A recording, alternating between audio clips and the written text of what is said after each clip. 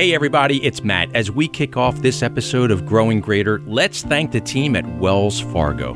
The people of Wells Fargo focus on performing their best every day so they can do more for their customers and colleagues, their communities, and their shareholders. As one of the oldest and largest financial services firms in the United States, Wells Fargo offers retail and commercial banking products and services to individuals, small businesses, middle market companies, large corporations, and institutions. With offices in 37 countries and territories, the Wells Fargo team is uniquely positioned to support their customers who conduct business around the corner and in the global economy. Learn more at wellsfargo.com. And join me in thanking Wells Fargo for the support of this podcast. This is Growing Greater. Bringing you the stories of economic growth, job creation, and business success from across the 11-county community of Northern Delaware, Southern New Jersey, and Southeastern Pennsylvania. Now, here's Matt Cabrey.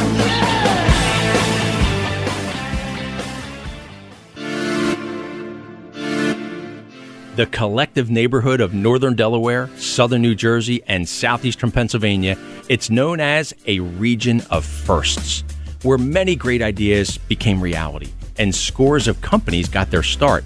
And that region of firsts, it's just one of the many characteristics that inspire companies from around the country and around the world to locate, expand, and grow their operations in our greater Philadelphia community. This week on Growing Greater, we hear from a leader of one of those companies. Through engineering and science, Sanborn Head Associates provide integrated earth, energy, and environmental consulting services to help their clients accomplish their goals. As professional niche consultants, they take pride not just in finding solutions to important problems, but in clearly communicating those solutions. Having celebrated their 25th year in business in 2019, New England-based Sanborn Head, they started tackling countrywide expansion. And that journey, it's led them right here to Greater Philadelphia. Mike Nicoloro of the Sanborn Head leadership team has more than 40 years of experience in all facets of the natural gas and liquefied natural gas industry, with a special focus on utility infrastructure permitting, design, and construction. Mike shares with us how Sanborn Head decided that Greater Philadelphia is the place to expand and what makes the energy landscape in this region so unique. One of those aspects, it's the community of collaborators at the Chamber's Greater Philadelphia Energy Action Team, who help companies like Sanborn Head get settled and thrive. Here, Mike describes what Sanborn Head is all about. Sanborn Head is a 115, 120-person firm that basically a group of professionals, environmental, geotechnical, and energy professionals that are all culturally aligned. And they have the greater good in mind, and they're also, as a group of individuals that are working, it's a generational company, which means that we do not want to be owned by anybody but ourselves. So we're always cultivating the younger group to take over, because as people get to my age, you know, let's face it, there comes time for people like myself to hand it down, become more of a mentor. And so now we have people in the 30s and 40s running it. And that's the type of company that we are and we hope to sustain. It sounds like good teamwork that leads to great success for everybody. Absolutely. So, Mike, I'm really interested in learning about your perspective specific to the landscape in the energy sector in the Greater Philadelphia region. Your team at Sanborn Head made kind of a conscious effort to move here. What was the attraction? The attraction really is, it's a city that's, I think, going through the Renaissance. But being close to the Marcellus Shale and being close to where the energy supply is an important thing. There are some clients that we had followed here, one of them being Philadelphia Gas Works, which is a client of ours. Okay. And we see that, you know, that they are very similar to all the other utilities. They have old infrastructure that needs rehabilitation, but they also need to, you know, as they're thinking about how they can utilize that resource in a greater capacity. So we see it as a place that isn't too far from where our central, you know, headquarters is, where we can actually deploy resources. Ideally, I want to grow resources here, and I've been welcomed, you know, in a great way by the folks here at GPEAT and just by virtue of being asked to be on the show, which I think is a great thing. To help tell your story. And because we're as equally excited that your team chose Greater Philadelphia as one of your expansion markets. And Mike, I want to get a little nuanced with you here, if I could. Take me back to that conference room meeting where you and your colleagues are sitting around and you're thinking about growth and you're strategizing around geographic expansion. Were there other options? And you don't have to necessarily name regions unless you're comfortable with that, but were you thinking, this makes sense for us to consider this community, or this one actually makes a lot more sense based on where our clients are based? And what was the kind of process that you and your team went through? That's a good question, because we had first said Mid-Atlantic.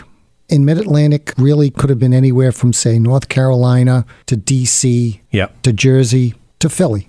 Right? And so we looked at all that, and Philly kept jumping out. It came jumping out because of the growth that we're seeing, and we know that there's a lot of challenges in a city like Philly, like Boston, like Newark, like any big city. So we know that. It comes with the challenges, and that's fine, because if it was easy, everyone would be doing it. Right. So my take is that we came here, we were welcome with open arms. Being part of this GPEAT was the huge factor in making that decision. But we knew we needed to move our flagship somewhere, and Philly just kept coming up. Yeah, it makes sense. And I'm glad you're referencing GP, which for folks who may not be aware, we call it the Greater Philadelphia Energy Action Team. And to your point, Mike, it's this team of collaborative kind of leaders who are working together to advance the cause of investing in and distributing in a responsible and thoughtful way energy to communities who need it. And one of the things that I always talk about, especially when it comes to the energy sector, but some others as well, is this infrastructure. So the pipeline infrastructure, the highway infrastructure, the rail infrastructure, is that one of the assets that your team considers when you're thinking about, how do we do business in this community? Absolutely. There's a business objective, right? There's also the soft side, the qualitative side of how you'd be received. That's an important piece, because all of that could be there, but if you're not being received, it's just not going to work. So we think culturally we're aligned. Yeah. That's number one. Number two, absolutely. We're all about infrastructure and improving infrastructure. You think about, we can talk about gas, but we can talk about water, gas, wastewater, combined sewer overflows, a number of different things that are underground that have deteriorated. And we know that they all have to be rehabilitated.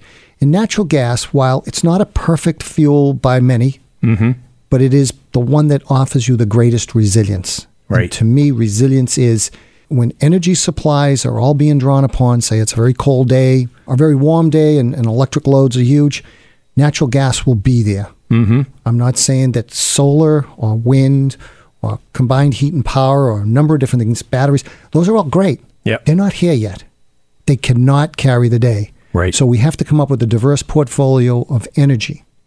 So that we keep resilience in, because if we do lose electricity, communication, security, people will die. I want to be graphic about that, because it's happened recently, January, in Newport, Rhode Island. There was an area in Newport, Middletown, that lost its natural gas supply because everybody was sucking on the pipe and they didn't have any natural gas left in the pipeline to deliver. 7,500 people were put out. Okay. And the one thing that they reflected on when the regulators came in was, if they maintained this liquefied natural gas facility that got shut down 4 years ago, because that's a peak shaver, it could have been there just for that little bit of gas, just enough to keep it going, keep everything lit. That thing would have never happened. Right. And so I use that as an example as to why it's important to sustain and grow thoughtfully. Natural gas. Right. That's a really good example. As challenging of a story it is to share, the reality of it is, as we invest in renewable energy sources like wind or solar, to your point, the energy source that's affordable, accessible, reliable is gas. And I'd love for you to talk a little bit more about that. You had referenced the fact that liquid natural gas, LNG, the benefits of it may not always have been recognized the way they are today. And it kind of went through peaks and valleys. And early in your career, it wasn't the sexy kid in town, but now it kind of is. And if you could share with us a little bit about how that's evolved. Yeah, it's pretty amazing. LNG as natural gas has always been kept in the closet when they were being built in the late 60s, early 70s. Out of sight, out of mind, we'll figure out, how we'll use it. But then people became more educated. In comes the internet, in comes the web, and people start to become educated and learn about what's in their backyard. And, I'm part of the American Gas Association and the New England Gas Association. And shame on me and shame on all of us, but we never really developed a good educational program to let people know how significant it was or is. Right. And so we're fighting that. We're trying to get that out. But, we're late. And so we end up taking a lot of bruises and a lot of hits for that. Yeah. But the whole idea of LNG in a utility environment is to be used as a peak shaver so that you have pipeline that will provide you with a certain amount of gas. Okay. That's the base. Yep. And then in the wintertime, you really don't need a big pipeline, all year round because that's expensive. That means you'd have to dig up pipes and put a sunken asset into the ground. Mm-hmm. You have these LNG facilities that will come on just enough to put just enough gas in there to keep up with the peak. Gotcha. And that's what LNG had done. And now we've got CNG, compressed natural gas. Mm-hmm. And now the latest one is renewable natural gas, which isn't coming from fracked gas. It's coming from anaerobic digesters. It's coming from landfills. It's coming from chicken farms, pigsties, wherever you may be. We're taking all of that and trying to figure out how to put that in the pipeline. Right. All as peak shavers. Right. To build on the reference to peak shavers, to alleviate the pressure so that there's enough gas to allow everybody to benefit from it and we don't run out of it, if you will. Right, exactly. And so most of your transmission line companies will say, well, let's just put in another pipeline. Mm-hmm. And so a lot of people, especially in the Northeast, where I live, they don't want no pipelines. Yeah. So we're not getting pipelines, so people are getting curtailed in the wintertime. Mm-hmm. Perfect example, UMass Amherst. They're on natural gas, but in the wintertime, come November, their provider of service says, we're going to curtail your natural gas. So UMass says, what do I do? Shut down the campus? Right. Tell people to go home? They said, no. Well, burn your oil. So Right. we don't want to burn the oil. So we put in a small-scale LNG facility for them. Good solution. And guess where the gas is coming from? Pennsylvania. Nice. So That's smart. Coming in the form of LNG. Yeah. LNG, the beautiful thing about that, volumetric reduction is 620 to 1. Right. So for every cup of LNG you see, it turns into 620 cups of natural gas. Wow. So that's the beauty, energy density. That's a really good visual for the average listener to appreciate. For every cup that is transported as a compressed natural gas. Or as liquid natural gas. As liquid natural minus gas. 260 degrees. It's then transformed into 620 cups. That's of natural gas. That's a really good visual for a Yeah. listener to appreciate. And if I could drill down on that with a little bit of a nuanced question, how's it transported? By truck. Okay. Truck LNG trucks, liquefied natural gas trucks. It's an inner tank that's made out of cryogenic. Cryogenic is a fluid that's below minus 180 Right. C. So metals will fail, if it's exposed to LNG, but stainless steel and aluminum will be able to withstand those cold temperatures. And then there's an outer jacket, and it's insulated, vacuum insulated. And 10,000 gallons is typically the normal transport. Okay. And you'll probably see them, running up and down the street. You'll see them probably coming out of Philadelphia Gas Works, Yep. coming out of UGI, Yep. which they are a very big player in the LNG market. Right. They For deliver sure. LNG from Reading, Pennsylvania to Vermont. Wow. Economically. And I want to drill down on something you've been mentioning, because as great as truck transportation is, and as great as rail transportation is, ideally the pipeline would be the most efficient path. Is that a fair assessment? It sure is. But given how we've developed cities and towns and where the density is where you need the natural gas. And then when you start siting pipelines of the higher pressure, you start getting into areas that need to be protected. So you need standoff distances. So it becomes cumbersome to actually take a natural gas pipeline and bring it to the place where it actually needs it. But there are methods for doing that, because you can take a high-pressure transmission line that's a distance away and then take down the pressure and then bring in 60-pound or 90-pound natural gas in high-density polyethylene pipe, which is great. But a lot of folks right now don't have the education that we should have been giving to them, because if they had it, they'd understand it probably better. Right. And I think in time, there's going to be some balance. People have to come to the center and say, hey, it took us, 80 years to get to where we are with natural gas. We just can't shut it down. Right. So it'll have to be gradual. Maybe we reduce our consumption a bit. Maybe the renewables come up. Maybe someone invents that battery. Yeah. That battery, I'd love to see a battery, be able to store a great deal of energy. To your point, it ends up being a balance of different sources potentially of energy. Yeah. I think we have to bring respect back, to the center. Right. Because I think there's definitely lack of respect on both sides. Yeah. And I think we have to somehow come to grips and say, okay, we'll take some of this, we'll take some of that. And guess what? At least the people aren't going to get hammered. Yeah. And it's reasonable. And equally important, if not most important, it's safe. it's safe for communities to have these kinds of transportation modes in their neighborhoods that, frankly, they don't even know are there already in some situations. And frankly, the case can be made that it's safer than having a truck drive through a community or a train drive through a community that's transporting some sort of chemical as well. That's true. I mean, right now, there are things that are being transported by rail that travel safely. But if you thought about it, ammonia, it could be whatever. And if there was ever a spill in an area that's very urban, then people will get hurt. Yeah, for sure. So, Mike, you may have touched on this, but many companies are very interested in reducing their carbon footprint. And I know one of the initiatives that the GPEAT team through our Chamber of Commerce for Greater Philadelphia is working on is this initiative called the Energy at Work program. And we're seeing more and more industries and companies wanting to generate energy on site. And I was hoping you could talk a little bit more about that, the focus that these companies have and the options that they have for accessing and achieving that goal. I think what you find is a lot of your larger institutions, when they were formed back in the day, their central plants all had some form of diesel or oil as a backup, and then they would lead with natural gas. And it might have been the reverse, depending upon the pricing, Right. But they had dual fuel. But what they didn't have, a lot of them, they didn't have combined heat and power, where you actually have a piece of equipment that's generating maybe electricity or domestic heat, but you take the waste heat off of that. Yeah. And you use that waste heat for something else. So it's using, all the heat that comes into a certain combustion engine. And rather than being 60 or 70% efficient, you'd be 90% efficient. Right. So it's a way of capturing, a lot of that energy and being greener, if you will, or being more environmentally conscious. Yeah. The one thing that I do say is that if someone were to, like UMass Amherst or like this OMIA, which is a plant up in Vermont, they made a conscious decision that they didn't want to burn oil. Right. So they said, I'm going to bring LNG up. Yeah. And guess what? The payback was like 4 years. Yeah. So they were able to do that, and guess what? They reduced their carbon footprint by using natural gas in the form of LNG. So on face value, a lot of people say, well, natural gas, that's a fossil fuel. Well, yeah, but when you look at the overall bank of CO2, they've reduced it. Right. And I think that there's a lot of industries that are out there right now that might have to go on to oil that could probably benefit by using CNG, RNG, or LNG. Nice. So I do think that what the utilities have taken advantage of and have known about all this time, there could be energy independence in those private and industrial applications where they can say, something, if XYZ utility can do it, I can do it too. Right. I want to take control.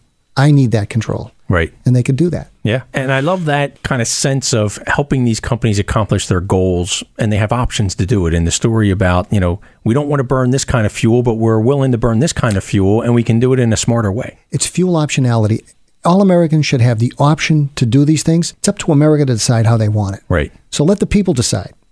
Let them decide what they want, but they first have to understand. And we have to be able to be out there as energy professionals to put the education out there. Totally. So I want to shift gears slightly, come back to Sanborn Head, and have you share a little bit more about the culture and the spirit of Sanborn Head. I don't want to just assume this, but Sanborn Head, the names of founders of the company? Yeah. In fact, there was a guy named Paul Sanborn, who's a Navy SEAL. Yeah. And Charlie Head, who's still with us. The Navy SEAL has retired.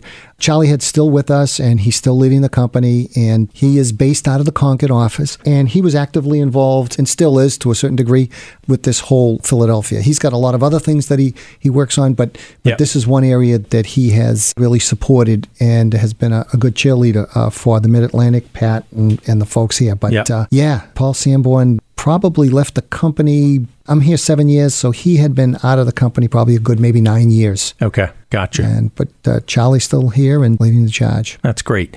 And big picture overview, how big's the shop and what's your geographic reach? Yeah, so the company itself, we're about 125 folks. Okay. All in all. The main central organization is probably out of Concord, maybe about 60, 70 folks out of there. And we have a Westford, Mass office. There's about 40 out of that office. And then we have a small office in Vermont, Burlington, Vermont. A small one in Boston, about a half a dozen to a dozen people there. And the Philly office. Yeah. But as far as where we work, we do work for IBM. So we find ourselves doing international work. Nice. In the energy world, we find ourselves being more of a national presence. So we're doing work in Tacoma, Washington. We're doing work in Oregon. Yeah.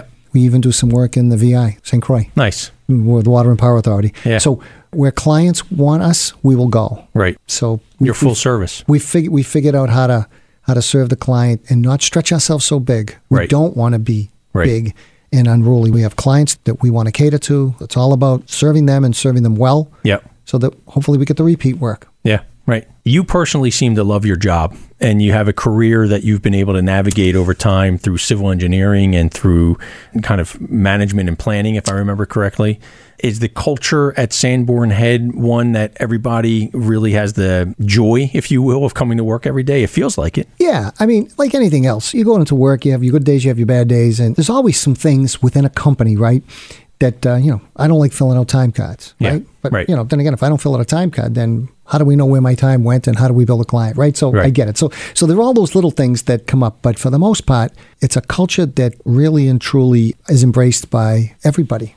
It's a nice place to work, nice people to work with, and the clients seem to like our culture. Yeah. And they seem to like the way we work and how we treat them. And as a result, we've been around since 93, and hopefully we can be around for another 50 years. Yeah, that's great. We're a generational company. So a couple wrap-up questions for you, Mike. Where do you see Sanborn Head in the spirit of what you just shared in the next 3, 5, 10 years from now? Well, I could tell you this. In the next 3, because this is what Joan and I are basically plotting to do, is establish a solid office in Philadelphia, right where we are, probably not far from where our small little office is now, and grow it out and hire local people and have local people be the face of Sanborn Head in Philadelphia. Right. That's great. And we love that because you're creating new jobs, bringing a new economic vibrancy to the greater Philadelphia community. And we're really proud and thrilled to call you a member of the business community here. Yeah, well, you got the schools here. You got Drexel, you got Temple. So we're hoping to recruit from them. Totally. And then hopefully it kind of goes from there. Yeah, that's great. So you may have touched on this. You can change one thing about the energy industry or about, the space you and your team work in at Sanborn Head. It can be regulatory, it can be brand and image, it can be, access to information, anything that you said, kind of keeps you up at night. And you say, man, if we could just tweak this one thing and get it right, it would make such a difference. Our image in the fossil fuel business is I just think of a dinosaur, and that's the way we're being viewed, as if this is old, well, there's got to be a better way of doing this. And I really do wish that a switch could be flipped. And that the folks that are on the other side, basically denouncing pipelines, denouncing LNG, denouncing anything that has to do with oil, coal, whatever. I just wish that if I had a magic wand, I wish they could all have the same level of passion that I have. I just want them to understand it and maybe just take some part of it and just let's see if we can shift it a little to the center. Yeah. We're not going to convert people, and they're not going to convert me, but there could be a way where we can kind of meet somewhere in the middle. Yeah.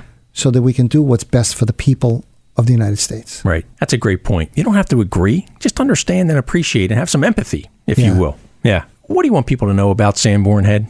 That Sanborn Head is really an environmentally responsible company. They believe it, and we're working through that with a lot of the services we provide. Cleaning up sites, establishing, good ground rules for being able to construct buildings so that buildings can sustain themselves. And then on the energy side, we want to be environmentally conscious, which just not all natural gas.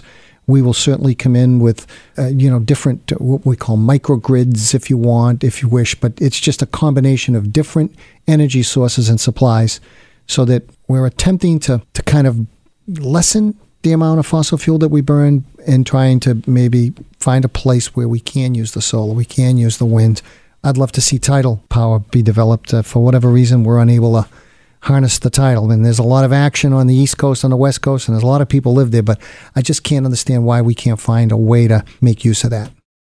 As Sanborn Head continues to roll out its full range of service offerings in the greater Philadelphia region, we'll be energized by their continued success.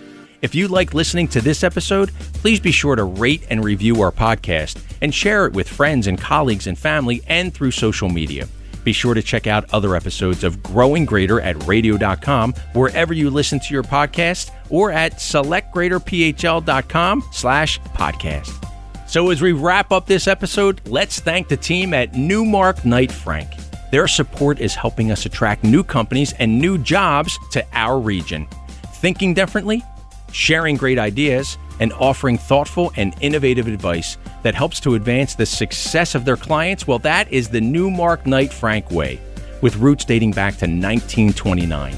Newmark Knight Frank is one of the most successful global commercial real estate advisory firms. 16,000 professionals, 430 offices on 6 continents. With an enterprising culture and a fully integrated platform of services, Newmark Knight Frank professionals provide clients with a single source solution for every phase of owning or occupying a property. From strategic planning, site selection, design, construction, and initial occupancy to ongoing cost-effective operations. Learn more at ngkf.com.